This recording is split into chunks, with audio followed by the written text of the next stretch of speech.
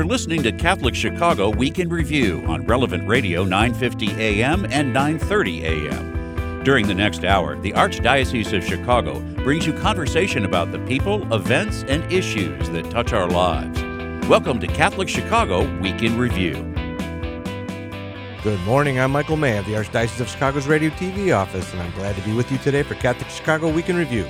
Every Saturday morning, we bring you highlights of our local Catholic radio programs that can be heard Monday through Friday from 8 to 9 in the morning on WNDZ 750 AM. Our broadcast begins with a highlight from Catholic Chicago. Hosts Father Greg Sakowicz and Mark Teresi spent time talking with Pat Drott, the HIV/AIDS liaison for Catholic Charities. Let's listen in. Good morning, Pat. How are you? Good morning. My Cubs are doing great. Yes. Okay, we'd like to bring this segment to a close.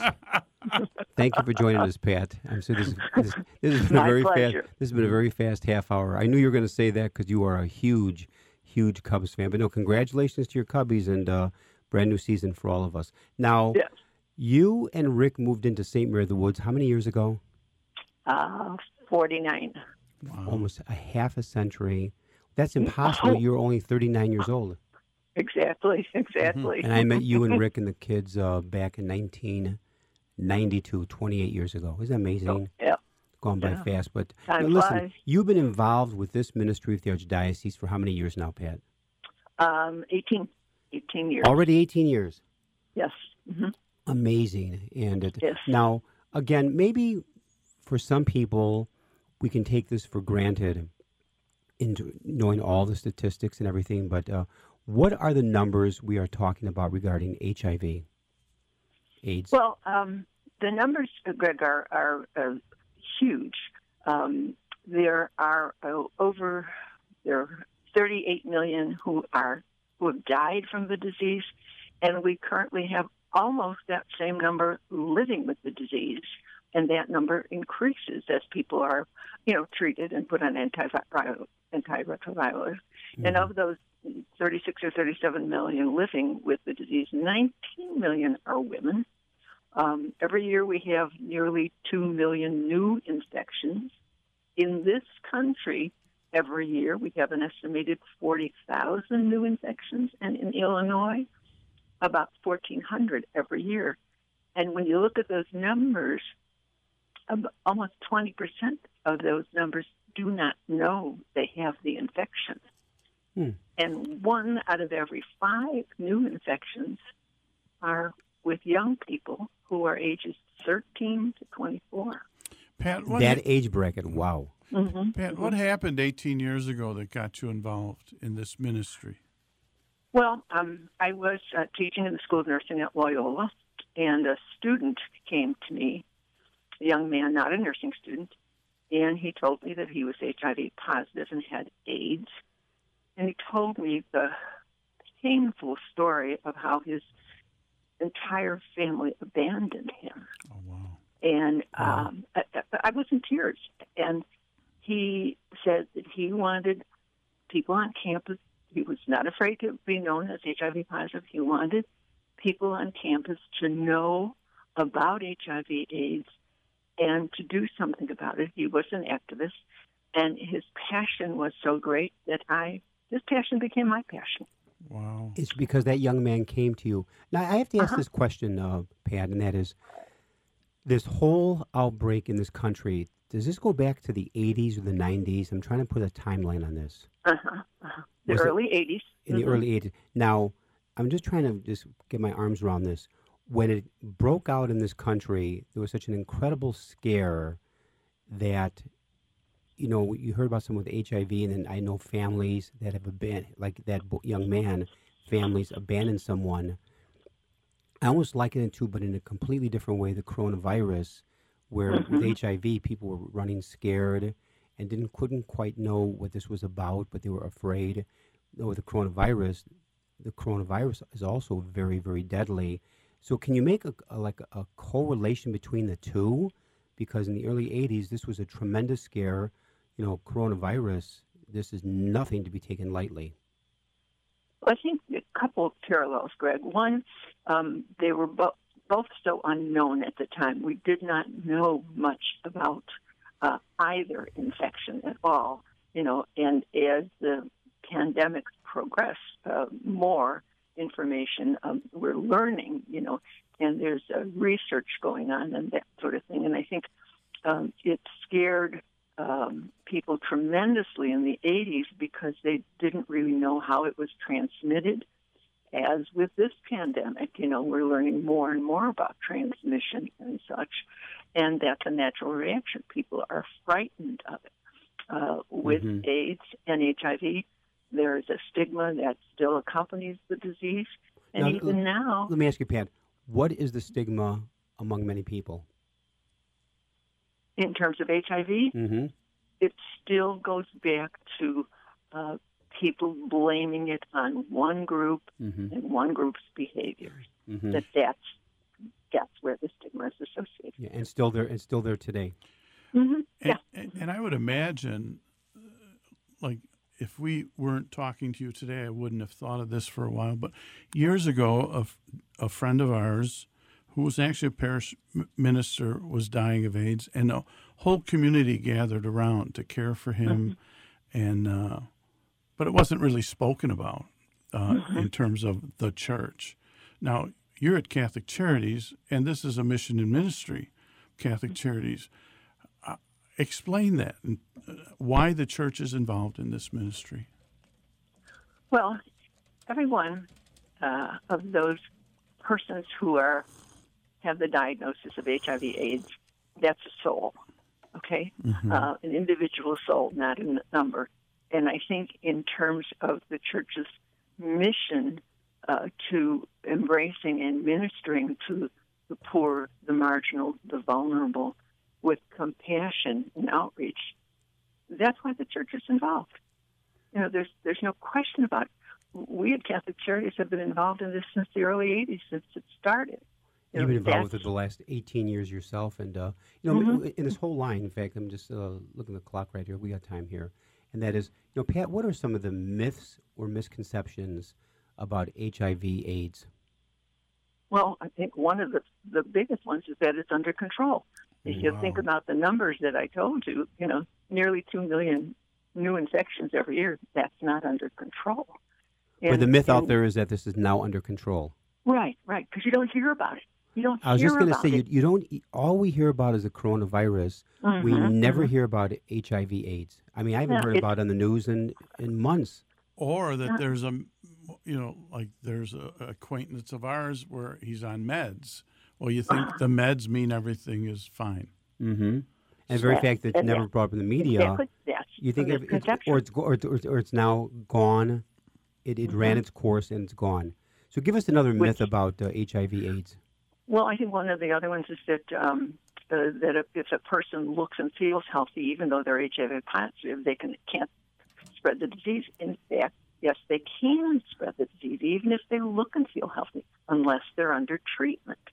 So, that's a fallacy. Another one is that it affects only the gay population. It affects everyone, young, old, men, women, homosexual, heterosexual, bisexual, transgender, people of every educational, social, economic, and religious background. Now, Pat, what are some of the ways it can be transmitted? Because I know there were some myths flying 35 years ago about how it was transmitted. Well, it can be transmitted when drugs or drug equipment are shared with the person who is positive. It can be transmitted through sexual intercourse, oral, anal, or vaginal, with the person who is positive. It can be transmitted from mother to baby during the pregnancy, during the birth, and after the birth through breast milk, although that situation has changed dramatically for the positive side because pregnant women are tested, and if they are positive, they are placed on medication. So we have decreased that by terrific numbers. So those are primarily the way it is transmitted. I remember back in the 80s. Go ahead. It's not transmitted by the bite of an insect. It's not transmitted by casual contact where you... there's no evidence that it's contacted by using a utensil that someone who is positive is. I remember in the early 80s or 80s, you heard that it was transmitted by a doorknob. Sure, By opening all the those door. kinds of things, or a toilet seat, or Yes. a swimming pool, things like that. That's another myth. All of those are myths. I was fascinated with the idea that your first career is nursing. How Yes. does that tie into this ministry? Well, I am first and foremost a public health nurse. That was my field of practice. I have a master's in public health nursing, and I taught public health nursing for a very long time. And my focus has always been infectious diseases. I did an awful lot of work in infectious diseases, especially tuberculosis, for many years. So it was a natural transition to HIV as an infectious disease. Half my life, my professional life, has been as a public health nurse in practice, and the other half has been as an educator. So the tie is absolutely direct in terms of what I am, doing now within this ministry. Now, as a Catholic, did you feel when you took this on it might be a bit controversial? Well, I suppose it potentially that was there, and I have been asked the condom question many, many times. Mm-hmm. And as a professional nurse, I am bound to give accurate information without, and being absolutely objective. So I can talk about a condom, but not encourage it in any way or suggest it. In fact, along those lines, Pat, what kind of education is needed in this whole area?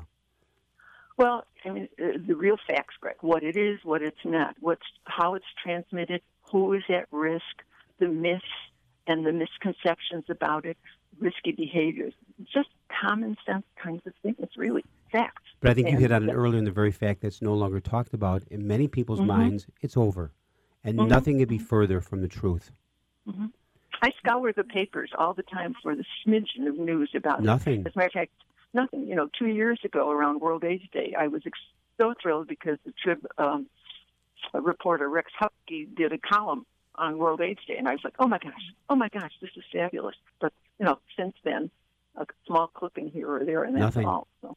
Now, it's interesting because during the break, our producer Mike came in and said, one of the issues dealing with, like, Magic Johnson was diagnosed. Well, Back in about the 90s, I think. Yeah, a lot of publicity, but it's almost like, there's this medical silver bullet that people can be. How do you compete with that kind of publicity, where people are getting an image of here's somebody that has AIDS, but he looks like he's doing fine, and he's on meds, and everything's fine? Well, that brought a lot of attention to the disease, which is what was needed. Magic Johnson got into treatment right away. Mm-hmm. A lot of people are afraid of going into treatment, or don't have the resources. They don't know where to turn. They're afraid to admit their diagnosis. Many people are afraid to even be tested or hear of the diagnosis. So, it was a help and hindrance in some ways. He also had, I'm sure, the very best of medical care available to him, at all times. Now, so, go ahead. No, I was going along these very lines is I want to flip topics a little bit to give some attention to this. As you have the annual AIDS Walk Run in Chicago. When does that happen, Pat? Well, it's happening actually all week, Greg. This walk has been going on for, 20 years. This is my 18th walk. I'm doing it this year for the 18th time.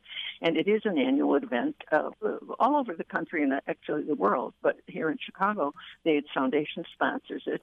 And it was scheduled and is still scheduled for this Saturday, October 3rd, at Soldiers Field in Grant Park, around Soldiers Field. But because of the pandemic, the AIDS Foundation has altered the venue, and there are going to be walks every day this week in 5 different neighborhoods. Today there's one going on in Douglas Park, tomorrow in Uptown Lakeview, Wednesday in Dunbar Park, on the first Thursday in the Loop, and on the second Friday in Washington Park and Hyde Park. Now, what if somebody wants to be part of this? Yeah, so that they're dispersing the group so there's not these thousands of people at Grant Park. They can be in a neighborhood close to their own home and do these walks, which are still part of the October 3rd walk in Grant Park. So, now, I'm doing this. Go ahead. I'm doing a solo one because I'm an at-risk person, and my husband is too, and we are going to do it on the bike trail near our home, and my husband, weather permitting, is going to wheel along with me in his wheelchair. Wonderful. Now, how are funds collected, and where do the funds go? Well, there is a website. I am part of Team Catholic Charities. Different organizations and agencies register as teams, and we have a quota in terms of the number of team members and a dollar amount we have to raise. And we solicit friends, family, neighbors, strangers, donate, join us. Pat, you can ask Father Greg right now for his commitment. You can ask Mark for his commitment. I might just do that, gentlemen. I think we both will make a commitment. You definitely. Okay, we have till November 20th to make a donation. I will send you both my letter. That would be great. That'd be great. And it, okay. Fact, just send there two is to, send to Mark. No, send one to Father Greg. Send me one and send one to Mark. I'll double his contribution. I'll match his. Our thanks to Pat and Catholic Charities for the much-needed ministry to those who live with HIV/AIDS. Our next highlight comes from a discussion with Dr. Mary Amore, the Executive Director of Mays Lake Ministries. Dr. Amore talked with Father Greg and Mark about needs and opportunities for people to seek spiritual direction during these turbulent times. Here's a highlight. Dr. Mary Amore, welcome to the program. How are you, Mary? Oh, fine, Father Greg. Hi, Mark. Hi, how are you? You are Good. always pure energy. High octane. When you were in studio, by the way, we miss seeing you in the studio. Yes, we do. I miss seeing you as well, really. It's been now over a half a year since we've had a guest in the studio. It's all telephone, which we totally understand. But, Mary, by phone, in studio, you bring such high energy. And how many years have you been the director now of Mays Lake Ministries? 14. It'll be 15 years in January. Hard to believe. I remember the very first year, now going back then 15 years, you were our guest as you were the brand new director of Mays Lake Ministry, just getting your feet wet. And I can't believe 15 years later, and you are just as enthused and charged up as you were back then, I guess, in 2005. Yes, oh my gosh, I know. You know what? The work that we do at Mays Lake Ministries, it's constantly evolving because, as you said, in today's world, it is, we're 6 months into this pandemic. COVID-19 with no end in sight. And, and I think people are really, really starting to get even more anxious and more fearful, and and we're a leading center for spiritual direction, and so that's just a wonderful way for people to tap into God's presence, even in the midst of this. See, here's the thing, Mary. You hit on the head. It's going into its 7th month in our country. In fact, more months in other countries in the world. And the hard part for all of us is if we knew there was an end date, October 31st. Thanksgiving, Christmas. You wait for that date, but this is ongoing. And my greatest fear is as the temperature gets colder, flu season starts, will this get worse? And then, God forbid, that we have closed down, stay at home in the colder months. Because the first time we said, okay, remember when it all closed down on March 14th? Right. And we thought we'd be open for Easter. Sure. It'll be back to normal by Easter. Remember, the Holy Week will be fine in the cathedral and the Triduum and all that. And all of a sudden, April, May, June, July, August.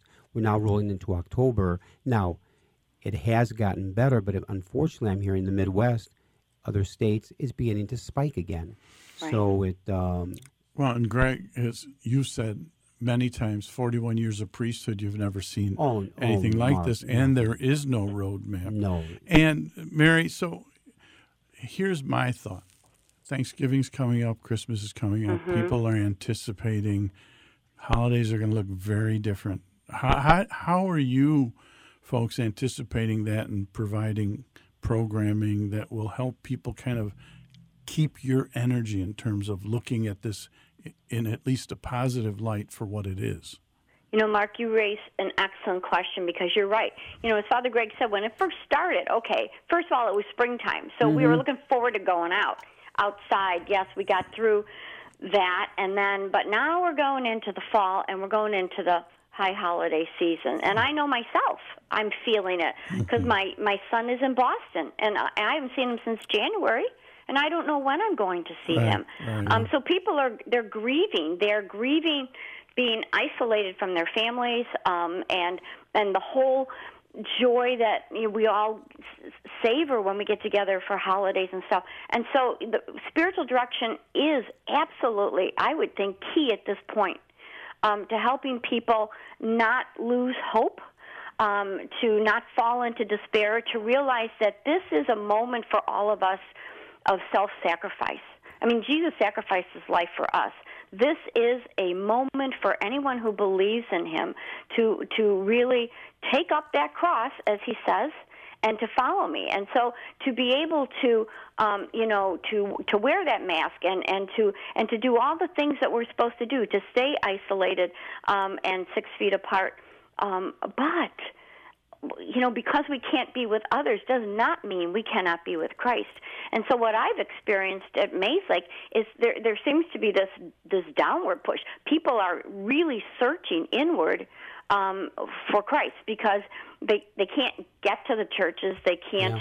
Yeah, and so really, spiritual direction really can help them. And at Maze Lake, we have adapted all of our programs to serve the needs of people in this time, meaning we offer spiritual direction via Zoom or even phone if somebody feels like, I can't do Zoom. Now, along those lines, Mary, you talk about spiritual direction via Zoom, phone, Skype, so you can stay connected. See, I think you hit on something very important, and that is families are now talking about there may not be a get-together for Thanksgiving or Christmas, which really brings about a depression and a sadness and a profound stress. Now, please tell us then, with spiritual direction and Maze Lake Ministries, first of all, for many people, they get intimidated. What is and what is not spiritual direction? Good question. Okay. Excellent question. Spiritual direction, first of all, is not counseling.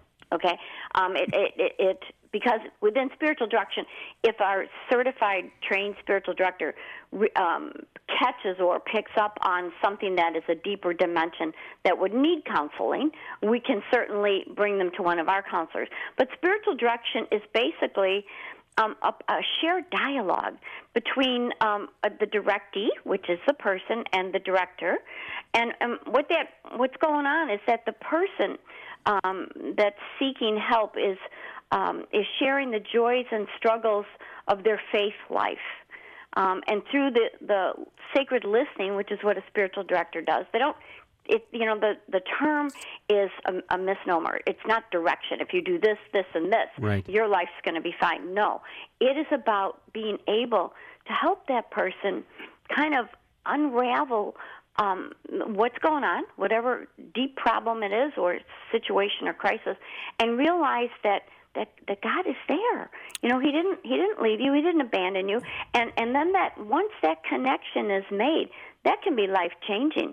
That can infuse hope into someone's darkened world, and it can give them peace in the midst of these turbulent times that we're in. Now, that's foundational for people in this time. Now, let me give you an example, and maybe this might work for you programmatically. So we're talking about Thanksgiving, Christmas at our house. And my wife, I said, you can't cook for 35 people. It's only going to be us. Right. Oh, but she gave me the list of people we're bringing meals to on Thanksgiving. And I thought, that's a different way of looking at a tradition.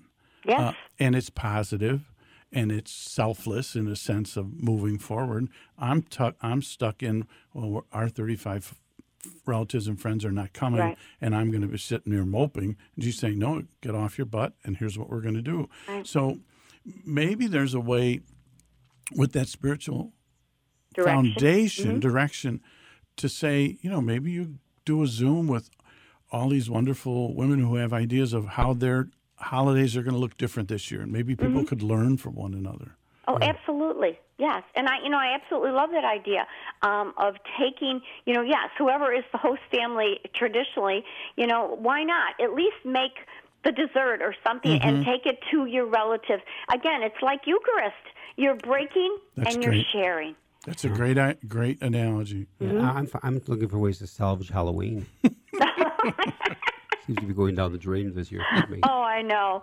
But here's the thing. Lord. I always find with spiritual direction, the key question you always ask is, especially during these COVID times, is where is God in all this? Mm-hmm. Where is God in your journey with this? Because we can say, oh, God, I'm so angry and this and that.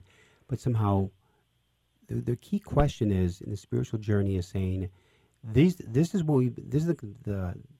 the hand we've been dealt right now, coronavirus. This is not a punishment from God. I don't believe in that stuff. Nope. To put it that angle. But somehow, how do you respond to it in a very spiritually led way, faith-filled, but yet a lot of stress, a lot of tension, a lot of anxiety, you name that, but where is God in all this? You have a Saturday afternoon women's tea series coming up in October, and the program is entitled Embracing God's Presence in the Uncertainties of Life. It could be embracing God's presence in the uncertainties of these upcoming holidays. Yeah. Absolutely. So can you talk a little bit about that, Mary, and fill people in on how they can connect with this?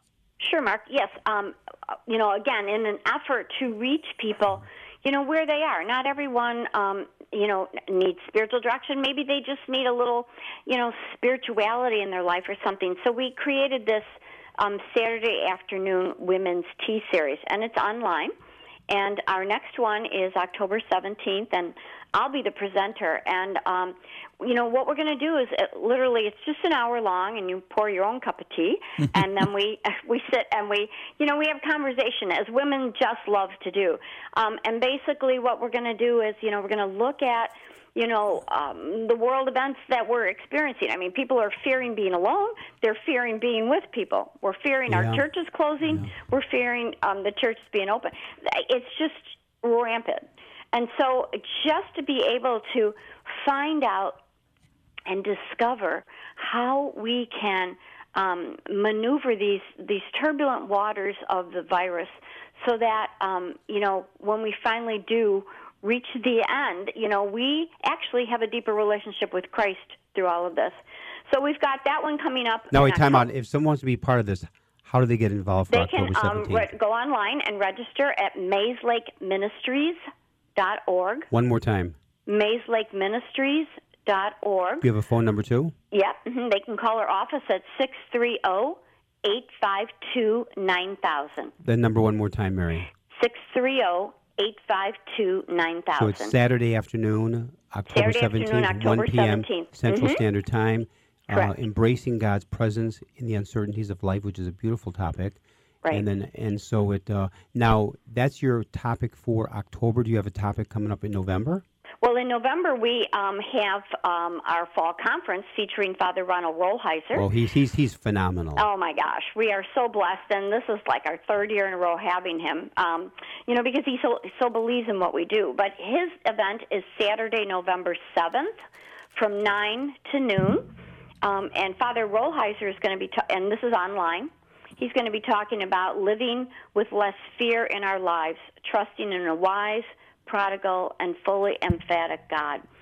It promises to be a fabulous program. He is as good as they get in terms of his writings, his speaking. Mm-hmm. And so again, Saturday, November 7th from 9 until noon. Right. Online again. If they want to register, They can register at MaysLakeMinistries.org or call our office, 630-852-9000. That's great. This is a little bit of an indulgence on my end, but my little granddaughter, who's 5 years old, a couple weeks ago, we were able to first hold our newest granddaughter, her sister, who was at that point 2 months old, so we couldn't hold her for 2 months.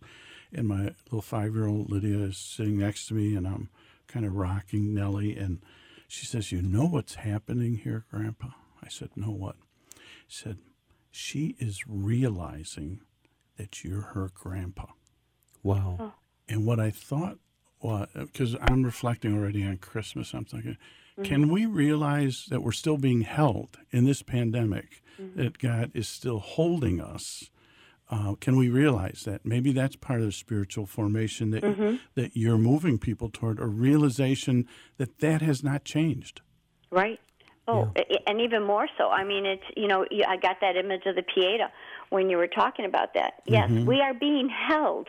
And if people can only realize that, and that, I think sometimes if your faith life, for better lack of word, is weak or new or whatever, you're going to feel God when it's good. Oh, life is good and God is good. But what happens when the cross comes, when the virus comes. Where is God then? And it's even so much more important for us to be able to find him and name him and turn to him during these times. Because remember, we're really living the Paschal mystery. We are in Good Friday now. Mm-hmm. We absolutely are. And Easter will be there for us. That new life will come. None of us know what it's going to look like. None of us know when it's going to be here. But that calls for trust. Mary, I'll give you an example. Many times a priest, a sister, a leader of faith will say, okay, as we pray, let us put ourselves in the presence of God. And yet you can't say that, because I always tell people, I will never say, okay, let's quiet down and put ourselves in the presence of God. I always say, let us be aware of the presence of God already in our midst. Because if I were to say, okay, let's put ourselves in the presence of God, has God been absent? Right. No. We're sometimes absent from God. Mm-hmm. God is never absent from us. So I never say, let us put ourselves in the presence of God. I will always say, let us be aware of the presence of God already in our midst every moment, good times, hard times, pandemic times, non-pandemic times. And so, these are now choppy waters, but, all is gift, and yet the key is to give it away in this giftedness. And these are hard times. Mm-hmm. The question is, how do you respond to these hard times with the help and grace of God? So I always say, God is with us, and God will see us through. Yes. But it's a tough road. There's no question. The stress in people's lives as the director of the cathedral. I'm finding that many people are choosing not to come to Mass. They're still afraid, and with good reason, by way of age, higher risk, and there's also people need to take seriously this COVID virus, this COVID-19 virus. This is this colder weather. It could only get worse, but we have to trust in God who's with us.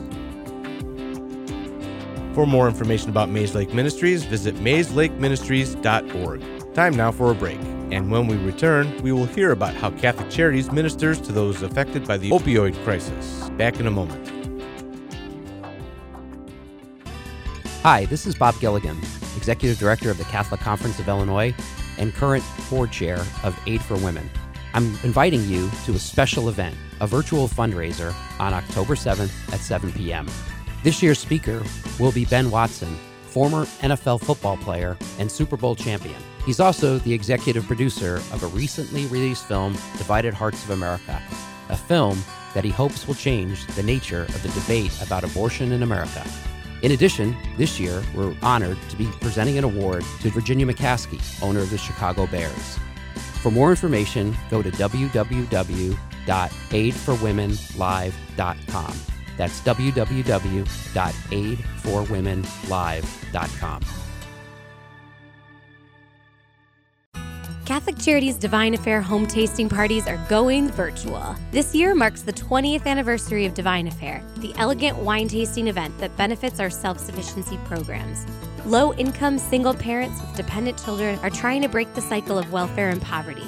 Today, the need is greater than ever as the COVID-19 pandemic has left thousands of newly struggling families in need of immediate assistance.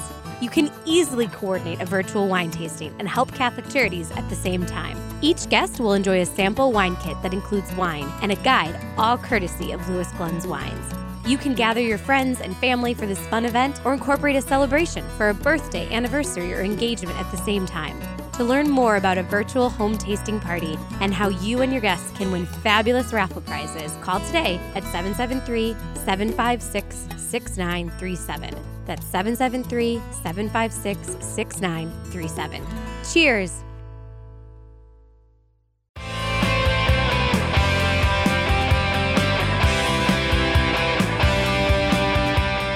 You're listening to Catholic Chicago Week in Review on Relevant Radio 950 AM and 930 AM. Every Saturday from 9 to 10 a.m., the Archdiocese of Chicago presents programming about the people, events, and issues that touch our lives. Thanks for letting us be part of your morning. Now again, Catholic Chicago Week in Review.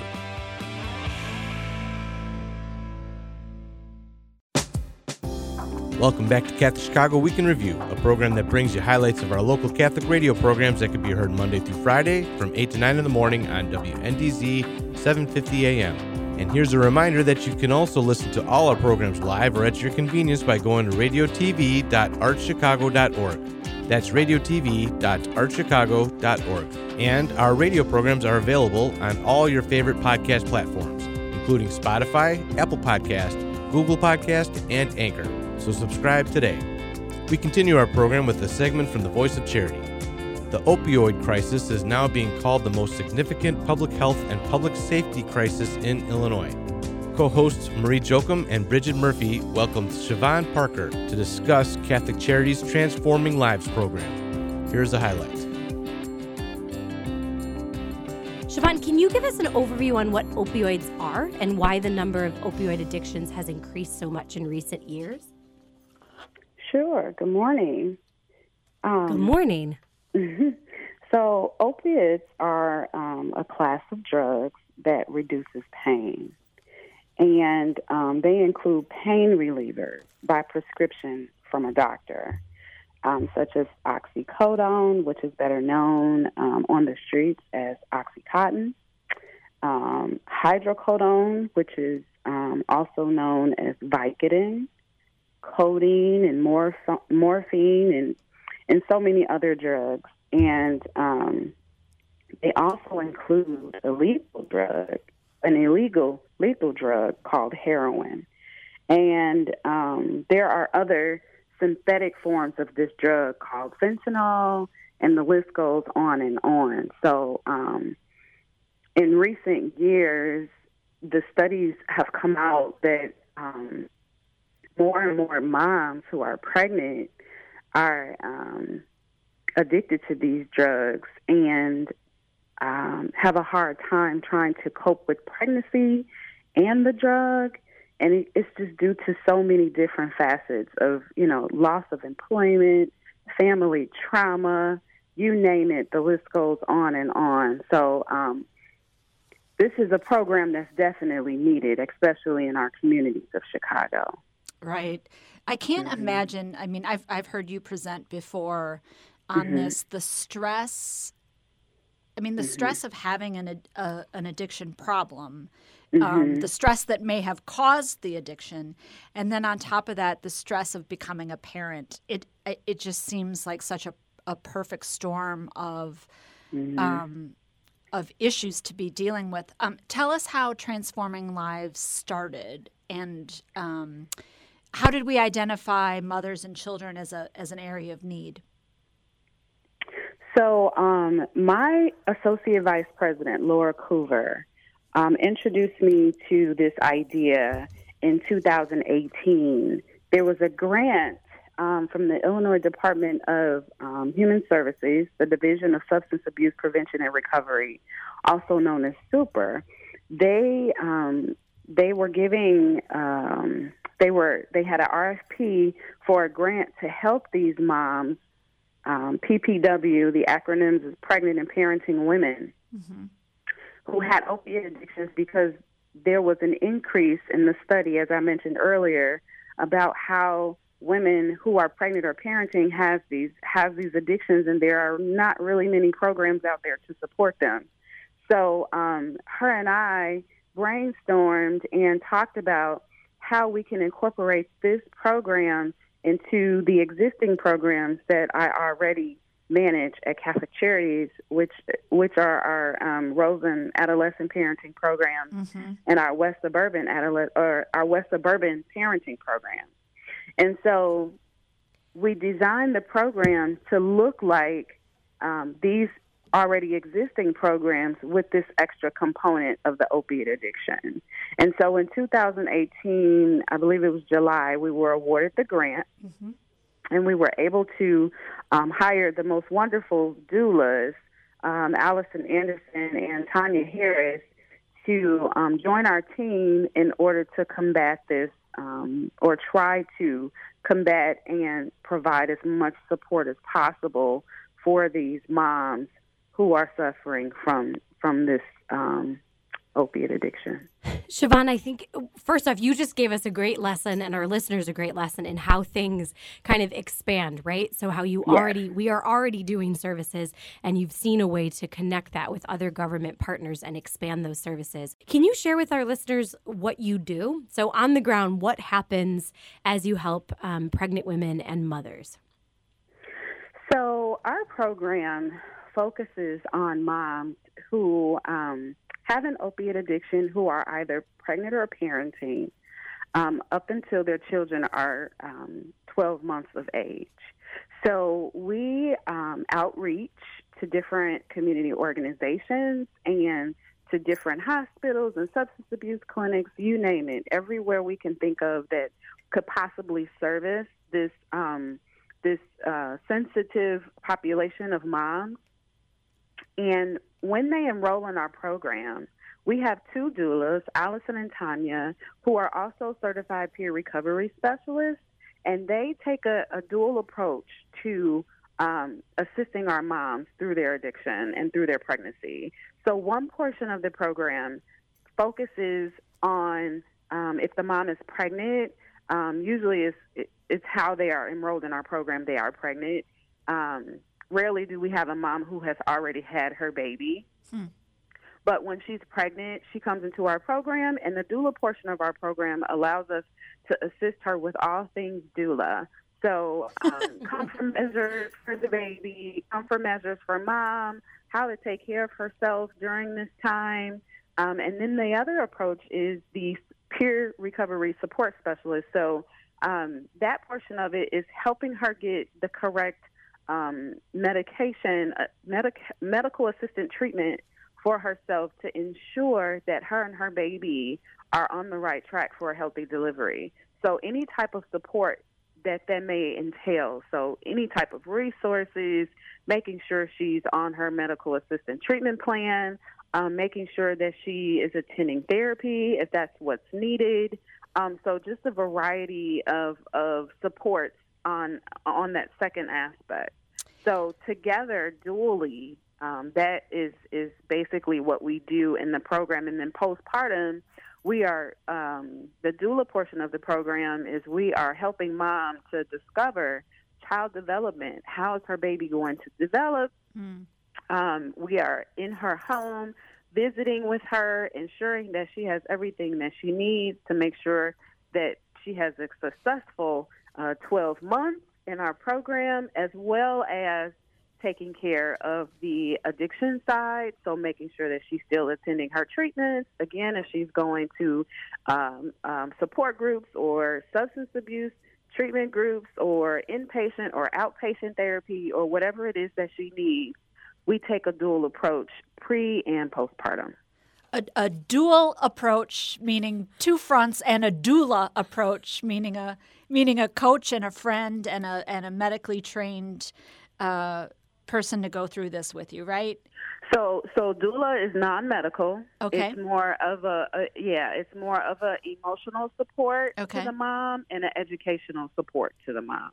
Got it. Mm-hmm. You know, we talk about this a lot. I've learned a lot about this from Marie, that you know, a lot of good social work and good human services is about accompanying people, right? Like this, I go back to the stress of being in this situation, and to have someone who's making sure you're taking care of yourself, that you understand what's happening with your baby, that you're, you know, in pregnancy, the what you need to do to get to or maintain sobriety, that is a full-time job. That's not showing up to a food pantry and getting a pack of food, which we also do, and we talk about a lot on this show. But so much of Catholic Charities' work is deep, deep accompaniment and case management over a long period of time. And that's what really, to go back to the name of the program, transforms lives.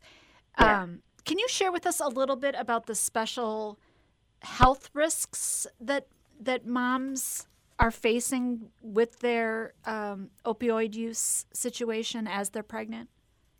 Yeah, so we've experienced moms who've had the opiate addictions in the hospital while delivering to have more complications, such as a longer hospital stay. Maybe they are losing a lot of blood, or when the baby is born, the baby has a low birth rate.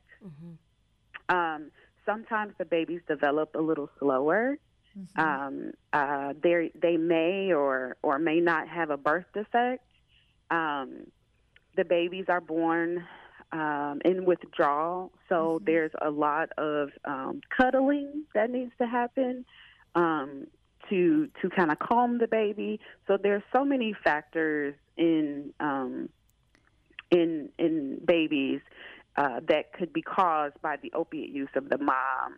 And we want to educate when we are dealing with the moms pre-pregnancy. So we are telling them these are the things that could possibly happen with your baby, and we want you to have that connection with your child. So we're going to ensure that you are going to have the healthiest baby that you can, because this is what the program was designed for. We're going to make sure that you're eating healthy. We're going to make sure that you are getting your prenatal exercise. We're going to make sure that your stress level is as down as we can get it, right? In the situation that they're in.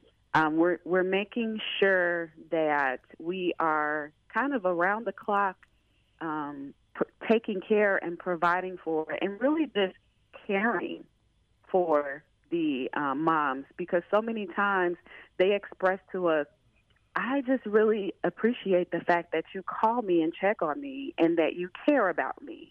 Yeah. And we hear that a lot in our program. I think that connection, that you matter to me and you matter to us, is so key. It's key for all of us. It's key for expectant moms, and it's definitely key for folks who are struggling with addiction.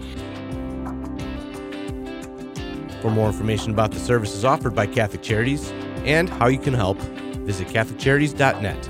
That's CatholicCharities.net. Our final segment today comes from the deacons. This month on Diaconia, a call to service, the deacons discussed the spiritual value of work. Let's listen in.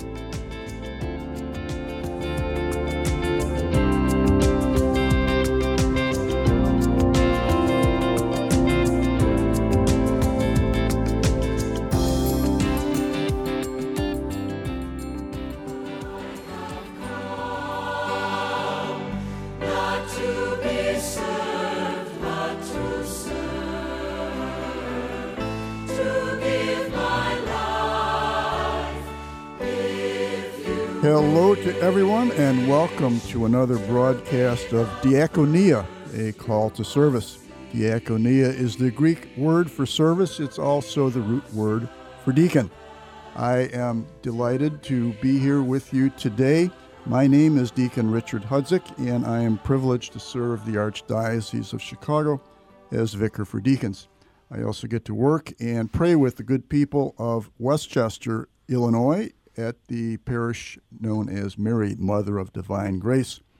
And as we've been doing during the course of the COVID-19 era, joining us via telephone, remotely, phoning in from the warm embrace of his home, I think you're at home, is Associate Director of the office, Deacon Dave Brensick, who is, as I say, Associate Director and Deacon at Holy Guardian Angels Parish in Brookfield and LaGrange Park. Good day to you, David. Are you there? Yes. Good day, everyone. Okay, that's so far so good. So we'll keep rolling with the good luck here. What we're going to talk about today is work, and we'll answer the complete questions about work. I'm being ironic here, but I do want to talk about work, its theology, and to help us in this endeavor, we've invited two deacons to join Dave and me. And sitting across the table in the studio is Deacon Dennis Roback. Good day to you, Dennis. Good morning, Richard. Okay, I know you're here because I can see you. And remotely we have joining us Deacon Jim Norman. Jim, are you there? I'm here. Good morning. Okay, that's 4 for 4. All right, we're ready to roll. We should maybe just hang it up now and call it a day. But we will continue on. Dave, everybody knows you because our devoted listeners are always tuning in. So you and I are old news. But Dennis, tell us something about yourself, where you serve, what you do, parish, year of ordination, that kind of basic biographical stuff. Got it. Well, good to be here with you, Deacon Richard. Again, Dennis Roback. My home parish is St. Mary's in Evanston.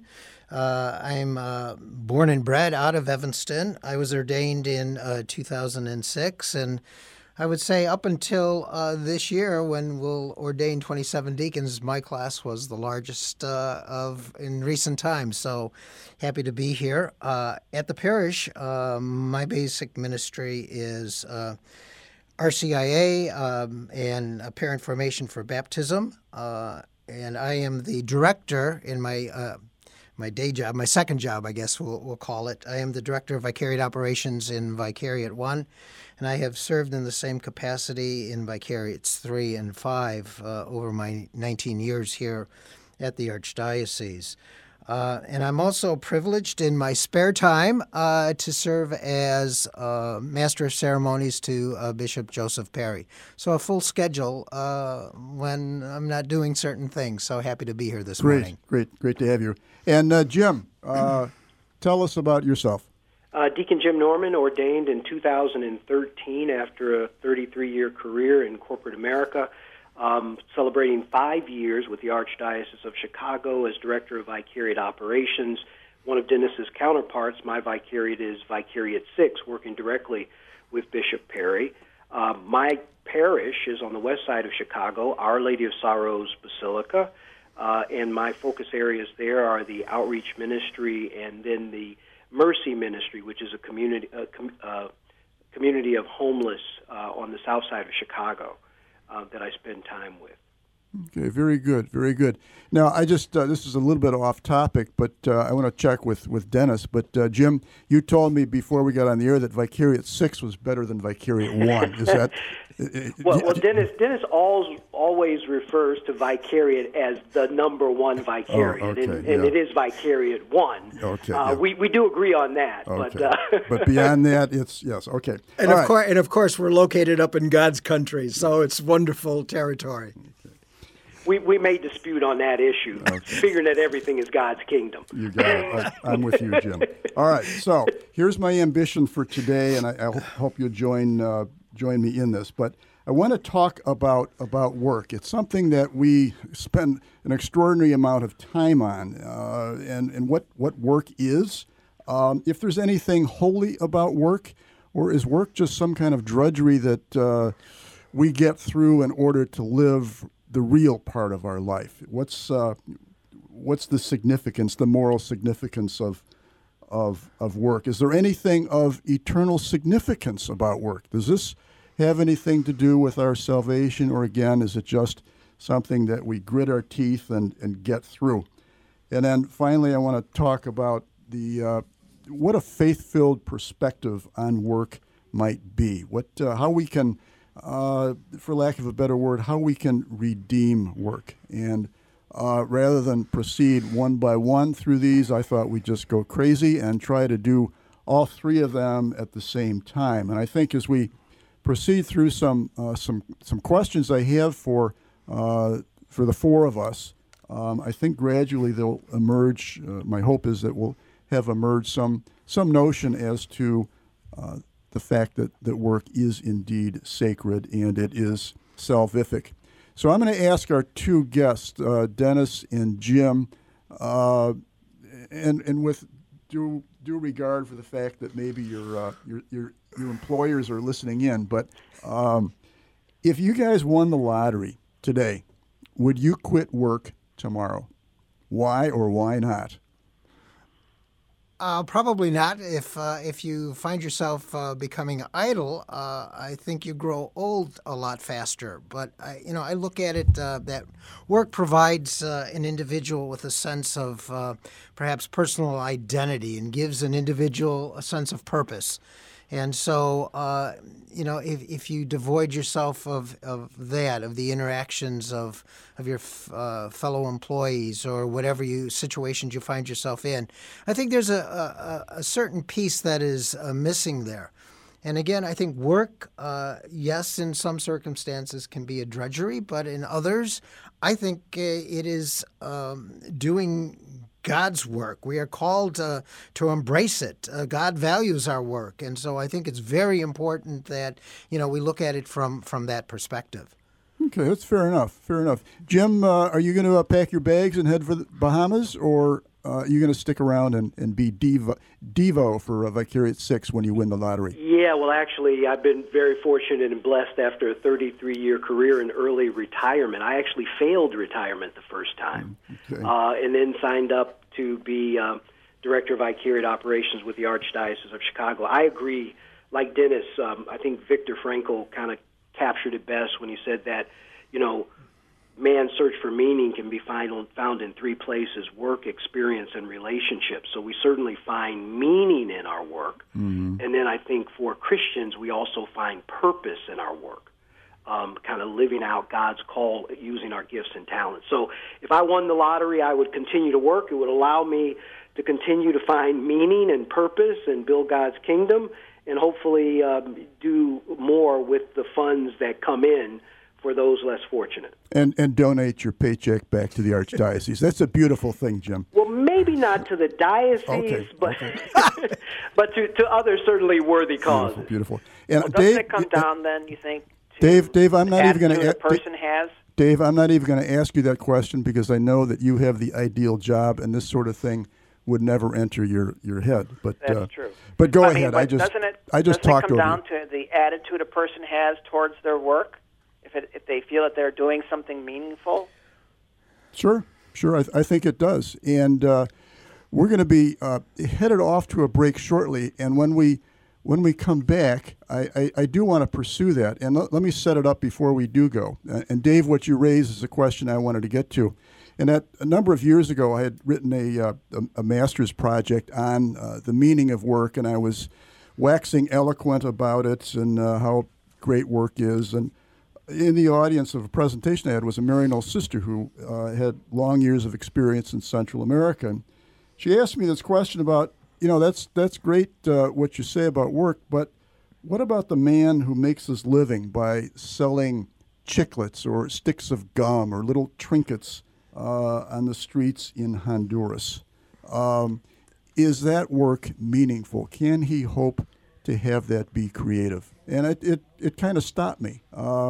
And so I think all four of us are we're blessed to have these really great jobs where we do have the ability to be creative. But what do we say to our parishioners, our fellow Christians, our fellow companions on this journey through life who don't have that kind of job, where it's physically demanding or psychologically, just takes it out of you? What do we say to those people about the meaningfulness of work? Any ideas out there? I would say that no matter where life takes you, I think it's important that our work experiences, whether it's in the corporate world or as you've said, Richard, selling chiclets on the street, I think, our work experience, and I'm going to call that work because, again, that is, that's subsistence to that individual and perhaps his family.